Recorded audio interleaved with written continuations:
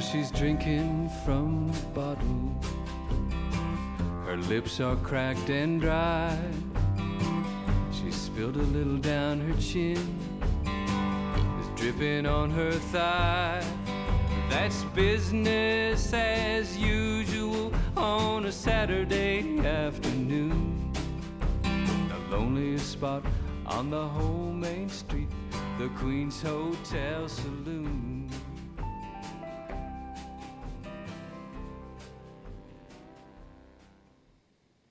Well, welcome to this week's episode of For What It's Worth. I'm your host, Blake Melnick. Our guest for today's show, Understanding the Motivation to Innovate, part of our Many Faces of Innovation series, is Dr. Terry Salias. Dr. Salias is a Director of Continuing Professional Development for the Faculty of Health Sciences, as well as an adjunct professor in the Faculty of Education at Queen's University. His PhD dissertation explored the factors underlying the motivation to innovate and what learning environments can do to make innovation more likely. He applies his motivation research and educational development to high school and higher education learning environments, particularly the motivation to innovate and the professional development aspirations for health professions and learners in the health sciences. Terry, welcome to the show. It's always nice to have somebody that's equally passionate about the field of innovation. And you and I have very similar backgrounds. We're both educators and spent a long time in the K-12 sector as well as the university sector, and then moved into the workplace. So it's great to have somebody here that has the same kinds of passions that I do. It's fantastic to be here, Blake. Thanks so much. So before we jump into discussions about your research, I wanted to have a general discussion about innovation and make sure that we have a context for our listeners. So everybody talks about innovation. We see it in most organizations' value statements and corporate strategy. It's almost become a buzzword. So first off, why do you think innovation has become so important to organizations? I agree with 99% of what you've said on there. There is no almost. It has become a buzzword. There's no question about that. Now, I think one of the reasons for it is innovation is viewed as being an act of genius, or it's seen this way by a lot of society. I don't really agree with that on that one because, frankly, I see innovations from all kinds of different places. And more likely, I see flashes of genius everywhere. Right. In terms of how people approach things, in terms of how people solve problems. So I think it's seen as being an act of geniuses, but really, fundamentally, it's a human act. Right. And I think we understand that with any number of the problems, challenges, and issues facing a variety of societies around the world, I think we all realize that the solutions to these are going to come from thinking differently. It's going to come from approaching issues novelly, a novel execution of processes, ideas, and products that creates new unspecified and sometimes specified values. I think we understand that innovation is not the province of geniuses and doesn't only occur in corporations, but it occurs in everyday life. Right. It's a human act that occurs in human life. Right. Why is it so important? Like, why do people all of a sudden seem to think that innovation is, I don't know, the answer to whatever ails them as an organization? Why have people become so attached to this word innovation? So it's buzzwordy, and people definitely want to have and catch some of the 15 minutes of fame that goes along with, say, innovating. I think that you're seeing it more because people realize that staying stagnant means wallowing around in the status quo of their company. And unless you really like the status quo, unless you are absolutely thrilled with your circumstance and have no complaints about where you are, clearly there's an opportunity to get better. And innovation is seen as an easy way of conceptualizing that getting better. It's a heck of a lot easier to say than quality improvement, isn't it? Right, exactly. But the same ambiguity applies to both, I think. So if I asked you, and if I asked anybody for that matter, who are the people that we hold up, or who are the people that you hold up as innovators that are recognizable? That people would say, oh, yes, of course, they're innovators. Well, if you look at who society will put up on innovators, and I might get myself in trouble on this one of the ones, like the tangible ones that people would see would be Elon Musk, right? Right. It would be an example of somebody that you would look up and say, this person is an innovator.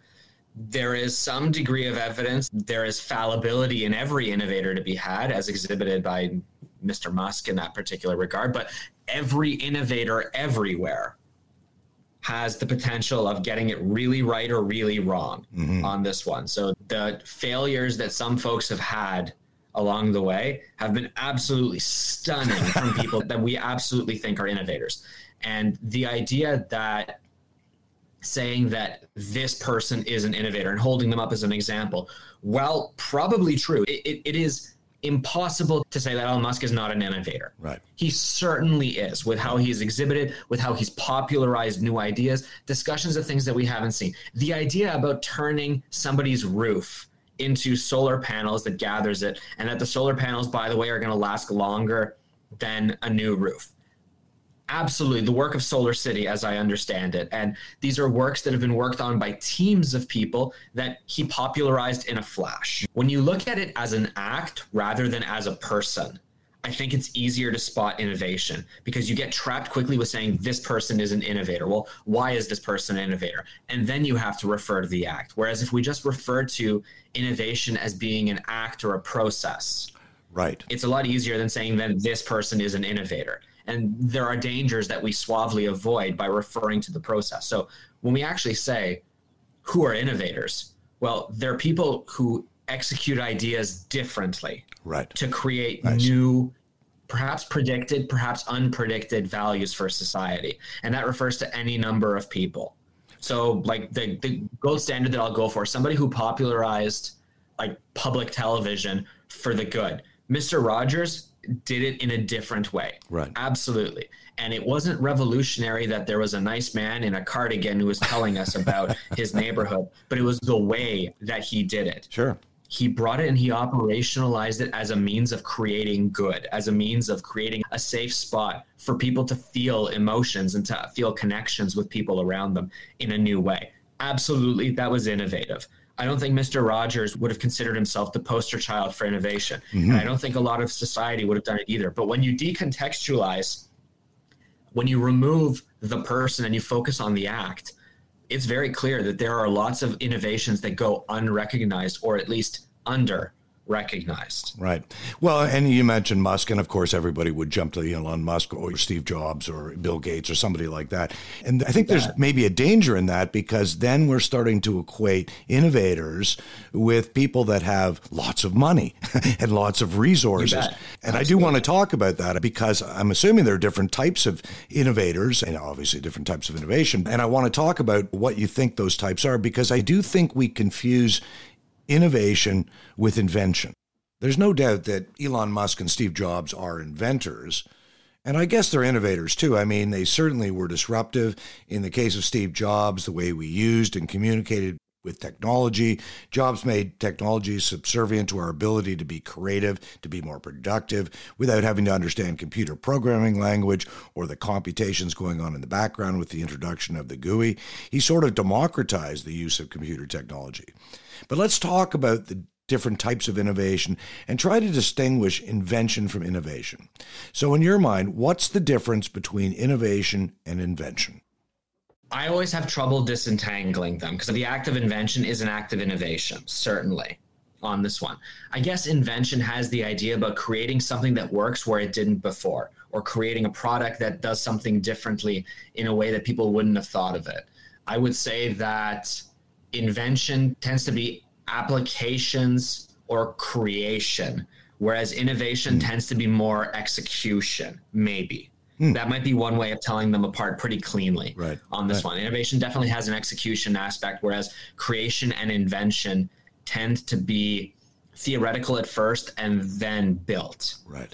In that way. So I view them as having a less defined execution aspect or application aspect than, say, innovation would. Yeah. There will be very, very intelligent people who will disagree with me on that point, and very possibly they are right. And I think that's part of the issues that we struggle with, is that there are many definitions of innovation. 610 the last time I counted.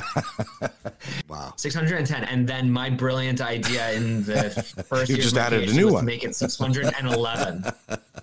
When I think of innovators, when I think back on who would I consider to be the first innovator, I always turn to Leonardo da Vinci. I think of him as the consummate innovator, the Renaissance man, because he innovated across multiple domains. Almost in anything that he seemed to do, there was some form of innovation going on. So to me, he's kind of the poster child for an innovator. But if we asked a general person out on the streets, do you consider yourself an innovator? What do you think their answer would be? Overwhelmingly, the answer tends to be no. Is that right? And I would have thought the opposite. So in terms of like people on the street saying, are you an innovator? Yeah. With me going up and asking. Do you consider yourself an innovator? Yeah. So if I asked somebody on the street, and I did this in my research, one of the scales that I used was a innovator self-concept scale that I created. And I asked people about different dimensions of were they innovators or not.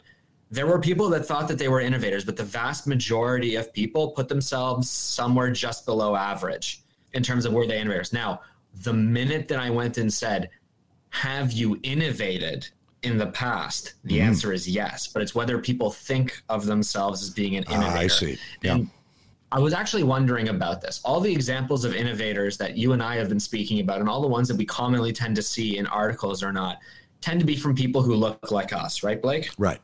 And tend to be this way.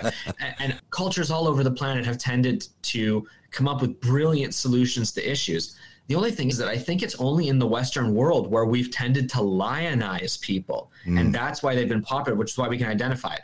I don't know who invented fireworks. I know that it was somebody in what is now recognized as China that originally came up with the idea, or at least that's how far I know that it is from there. But I can't pinpoint it to one person in the way that I can say who invented computing. And here in the West, the person that I guess a lot of people would say is one of the pioneers of computing would be Alan Turing.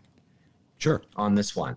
So because somebody was lionized, we can go and say that person's an innovator. Whereas in cases where a culture is more social or that ideas and the fame for the ideas is diffuse among lots of different people, it's way harder to pick out one person. Right. Cultures that are likely to share the credit, perhaps more so than, say, Western cultures might, you probably have fewer easily identified, this person is an innovator.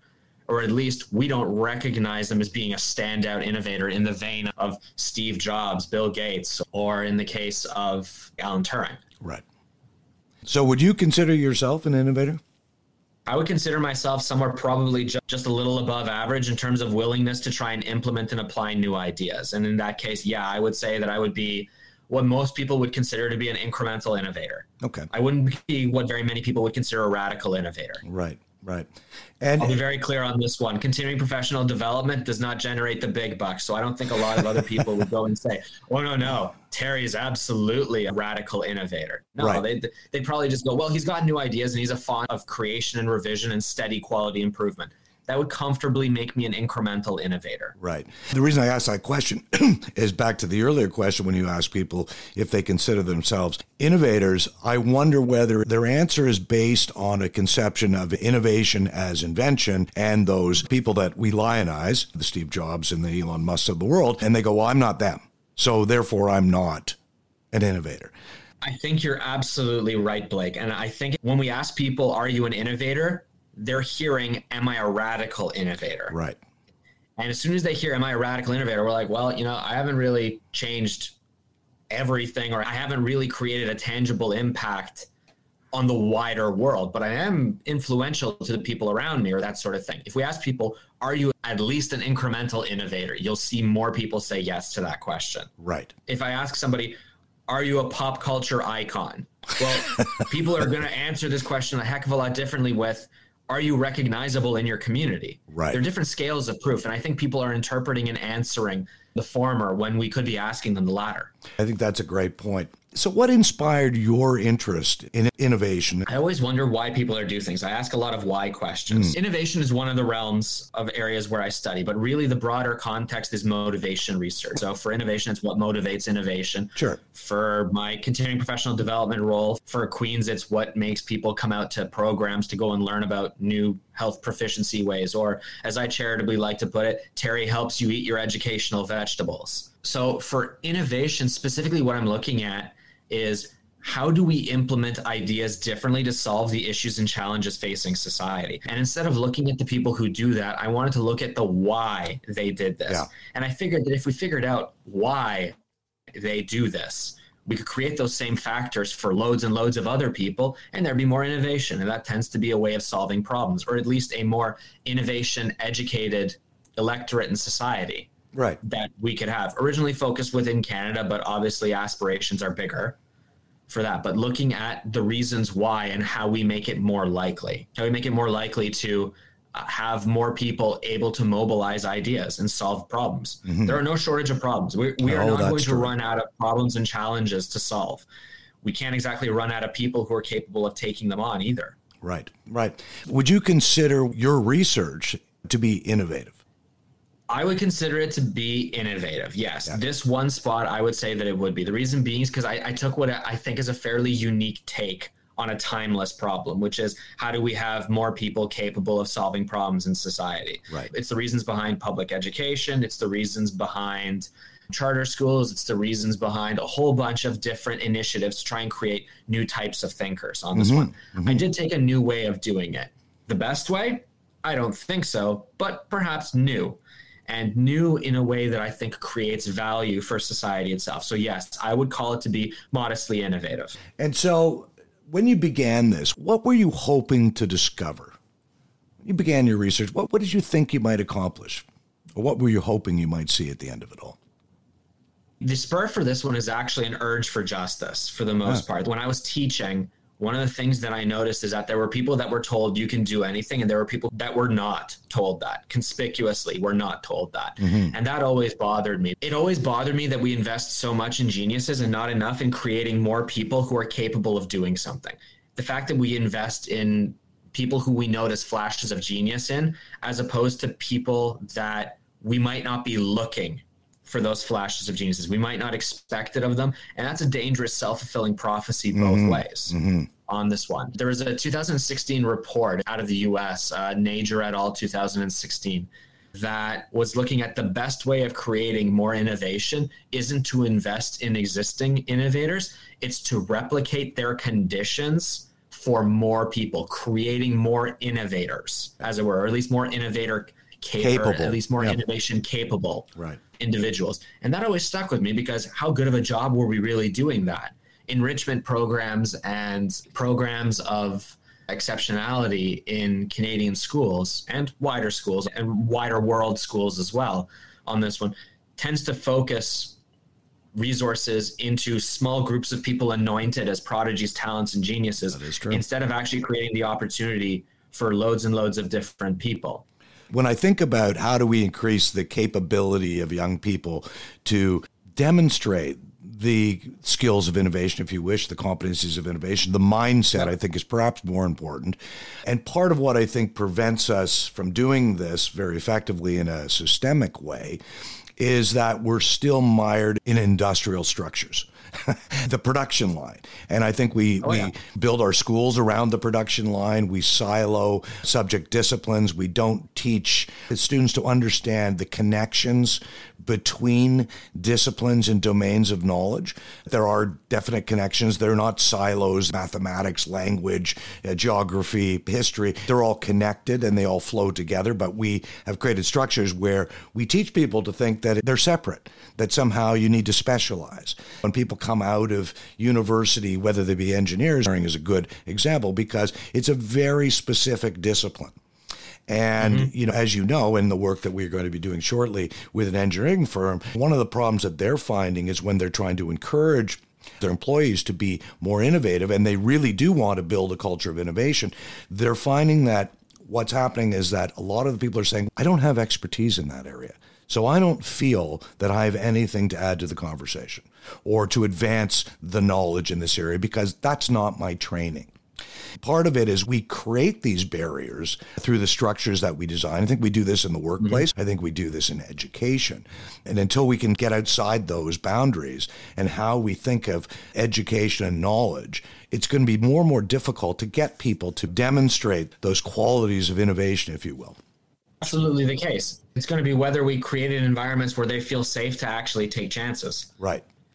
There are certain things that make you feel more comfortable you can take chances. a couple $1 billion in the bank makes you able to take chances. Well, that's right. Which we've kind of seen. Maybe we've seen an example or two of somebody going and taking a real gamble with about $40 billion and going and buying something. Right. We've seen that kind of example. That kind of security isn't available to the majority of people. Right. And until we create at least semblances of that kind of security, the idea about having the safety where you can try something, and if you screw up, it's not the end of the world. But go ahead and try something, and let's see what we can learn from it.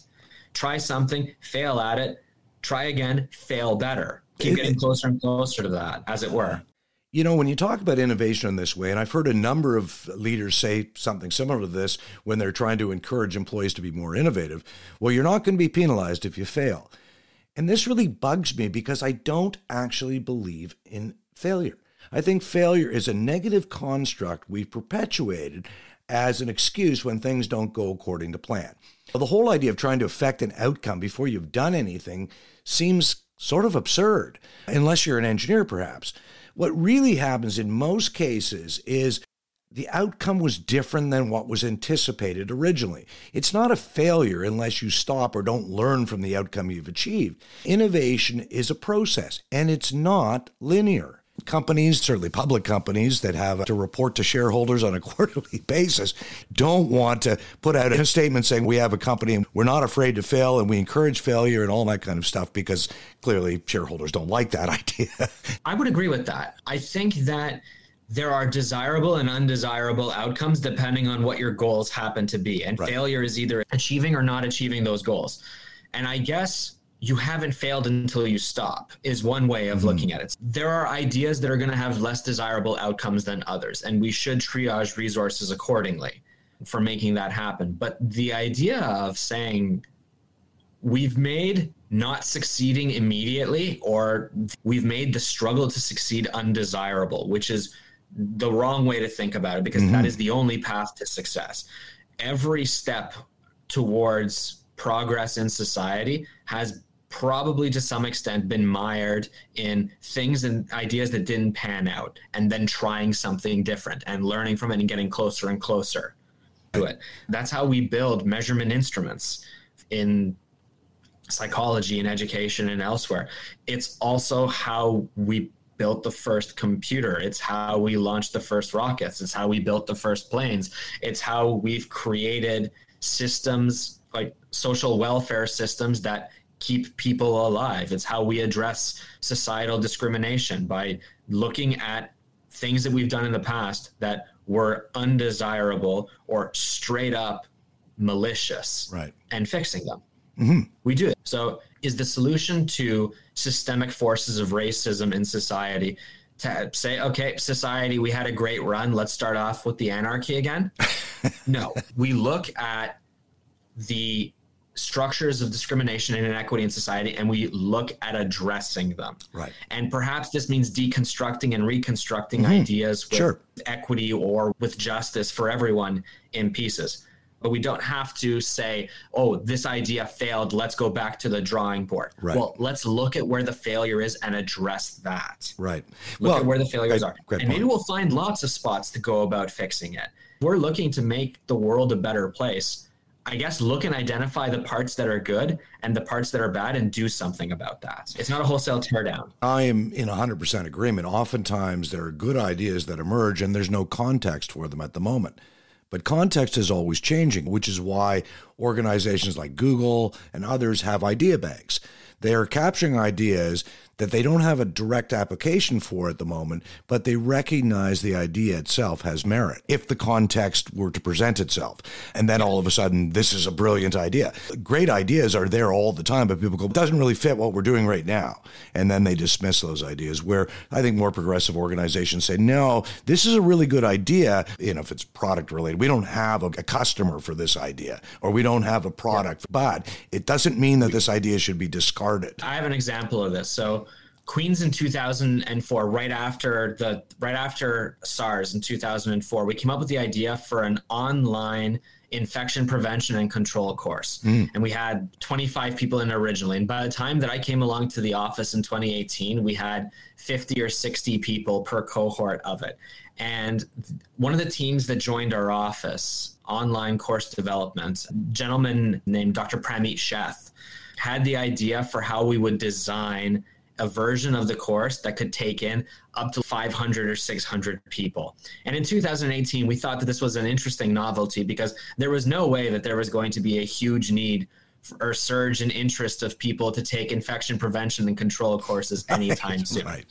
We had that idea in 2018. This idea that Pramit and his partner Sonali and a whole bunch of other folks in our course development team had for making the course able to be more asynchronous, which means more people can sign up for it. It wouldn't have the same demand on faculty. Right. Sat on the shelf for 2 years until March 2020. When suddenly, I don't know if you heard about this, Blake, but there was a pandemic that we had.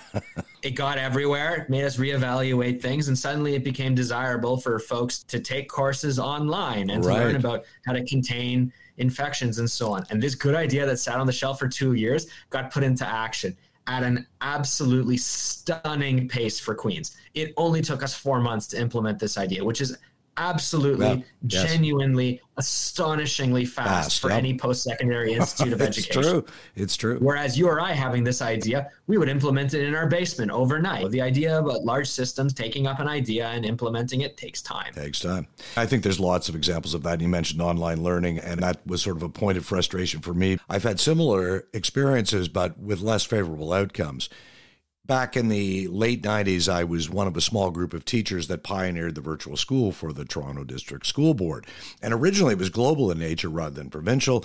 We developed some incredible groundbreaking courses that supported deep discourse, collaboration, and used some of the most advanced collaborative environments available at the time. And the education system wasn't ready for this kind of innovation, because it challenged the status quo, our perceptions of teaching and learning, and it lay outside the collective agreements between unions and school boards. So it was eventually reduced to what it is now, a collection of essentially online correspondence courses. In the early 2000s, I was working with the Institute for Knowledge, Innovation, and Technology, and the Ministry of Education launched an initiative called the PLP program, Professional Learning Program for Teachers, which was essentially mandatory professional development to help prepare teachers for the future of learning. And I developed courses to help teachers learn how to teach online. Again, the structure of the system didn't support it. The initiative was challenged by the unions, and these courses were never released. But unlike your example, they weren't preserved. And had they been, they would have helped with the transition to online learning during the pandemic.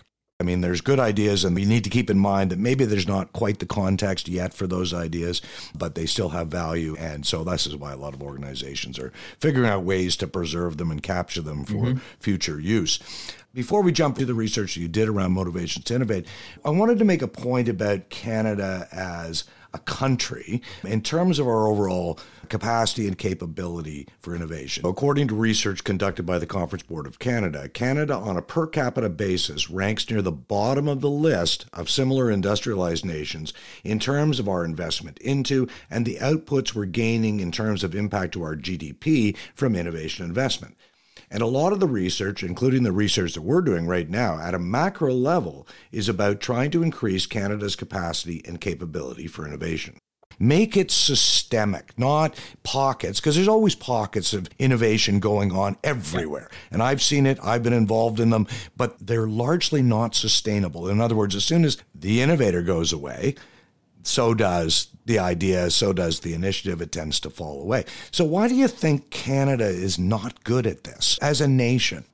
I see examples of Canadians mobilizing and creating absolutely brilliant ideas and doing things. I disagree that Canadians aren't good at innovating. Okay. I think they are ludicrously underfunded in a variety of ways. And I think the underfunding and the under-resourcing certainly impacts our ability to create things. I would like to point out that Canada got there first with the Avro Arrow. Sure. That clearly there are moments and flashes where Canadian innovation excellence is very clear to the world. Yep.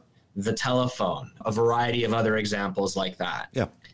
I think that as a portion of our GDP, our investments seem to go elsewhere and not into creating and supporting new innovators. I think we do a marvelous job of funding established innovators, right, but that's a perpetuation of innovation as the province of geniuses instead of creating more innovators.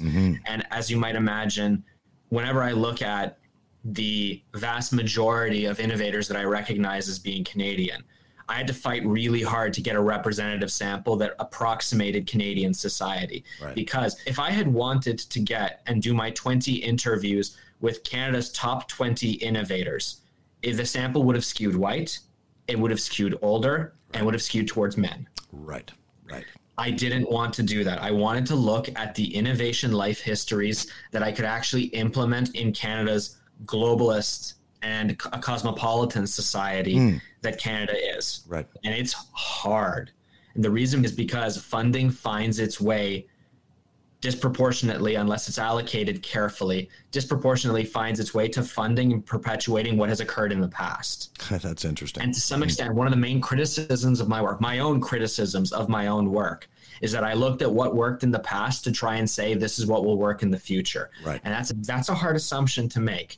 And I tried to balance that by looking at lots of people's pasts and applying it to lots of people's futures is the way that I tried to structure my work. And those are the assumptions behind. So if you were to say, here are the assumptions behind my work, and perhaps the assumptions that Canada would need to consider in terms of who and how it's funding, and frankly, more funding, please, would be wonderful. Although I'm sure that I'm joining a lineup of people asking for more funding for lots of things, would be look at who Canadians are and who Canada will be in the future, and then decide how you best support the innovation of where Canada's citizenry is going to be in 5 years. Canada is becoming more cosmopolitan. Canada is becoming a more service-based and middle power than it has been in the past. Perhaps we are caring a little bit more about the welfare of our own people than some of our neighbors in this way. But Canada still has structural inequities that need to be addressed. And I think that the next 20 years in Canadian society is going to be the reckoning of dealing with those systemic inequities. And it's going to be, how do we actually address these? And I think that the innovations that we should be funding should be social in nature, societal, at least partially. Yeah. That should be where our investment should be. I don't disagree. We did a show on basic income, universal basic income. Hugh Siegel, kind of the champion for that, a progressive conservative, a senator who has done a deep dive and a deep analysis on this and said, look, this is a better way to ensure a better quality of life for our people, but it's also better economically. It'll cost our country less. Hugh referenced Einstein's definition of insanity, of doing the same thing over and over again and expecting a different result. And he was basically saying our current social welfare system is not doing what it's supposed to be doing. In other words, it's not alleviating poverty. So I agree with you. I think that's interesting. And what I love about your research, Terry, and because your focus is on education, and a lot of it I gather is in that K-12 group, is that I think that in order to make innovation systemic, we have to focus on uniting education with the workplace and co-developing pathways to becoming more innovative. If we don't start urging people, or at least making people believe that innovation is accessible to them and starting at a very young age, then that will carry through into their work life, post-graduation. So the whole notion of creating innovation-capable graduates and innovation-enabled employees, it's a continuum. And that way we really can be a country of innovation, but we have to look at innovation differently, as we've discussed, that it is more of a process, and it's accessible to everybody, regardless of what they choose to do for a livelihood once they graduate, but it should also be part and parcel of the education experience. Since 2015, Tom Carey and I have been advancing the idea that we need to view the classroom as a workplace, effectively closing the gap between learning and work and allowing students to translate their theory they're learning in the classroom into practice, where learners work collaboratively alongside peers, potentially in interconnected classrooms. And it doesn't matter where those are located. and with their counterparts in business and industry to find solutions to large-scale challenges facing our world, where schools encourage students to engage with innovation at a very young age, helping them develop the mindset for innovation, teaching them the skills of innovation, and thereby allowing them to gain experience as innovators, advancing new ideas, building knowledge around these ideas to develop solutions to the types of problems or challenges that will impact their lives and they're motivated to solve, whether they be climate, food, water, affordable housing, social justice. These are big, complex challenges that require innovative thinking. But inherent in our current education system is the conception that students, particularly young students, are incapable of creating new knowledge or bringing new knowledge into the world. And I know firsthand this is not true. Our systems are still perpetuating mind as container metaphor. We need to fill students' heads with prescribed content, curricula, largely all the same stuff because we believe that creates equity in learning. I see this really as a production line approach of the industrial age. Do you think this is true? I think it's one of the dangerous assumptions that our education system, and I think education systems as a whole make, is that children are naive or that learners are naive in that regard. And I think that there is some truth to the fact that maybe aspiring learners and so on and so forth, and young people in general, that they don't understand all the dangers of mobilizing ideas yet. And yes, there is a degree of society protects its people in this way. But is that protection dampening their ability to grow into the adults that we will need them to be? And there has to be a balance and a degree of trust, and certainly the environment created where they can try learning these. If it's dangerous in schools for children to try new things, they're probably not going to try as many new things when they are adults. Right. And that sounds like a hard cap on our innovative potential. I would also say that the school as workplace for it. So provided that you and I agree that school's purpose, its sole and exclusive purpose, right? New factory workers. Right. But yes, there will be people who work in factories. Yes, there will be people who provide for their families in that way. But school doesn't have to educate for compliance and for obedience. It has to educate people for the lives that they want to lead in this way. Right. Now, want and need are balanced in this sort of thing. And I think everybody would prefer to be a billionaire, all things considered. On this one. But in terms of like for the lives that they will lead, are we actually equipping them to use their potential in this way? Yeah, great point. And I think that the goal of schools and the goal of education systems, so beyond schools, education systems include all the formal and informal educational learning spaces that we have. It's not just schools. So it's not just K to 12. It's higher education, apprenticeships, informal after-school clubs, the kids who grab sticks and play in mud. That's education there as well. And I think that we need to consider that the purpose of education is to connect people with what they aspire for. And the measure of success of an educational system, especially an innovative, supportive one, is that it connects people with what they dream up. Right. They dream up, and I have a chance of doing this. If I work hard, that I can go and I can reach for this, and that I'm not doomed to repeat a life lived before or to live life based on a paradigm that was established centuries ago. Right. The idea that people can reach for new and that they have the tools to create new. Really they can well choose said. not to.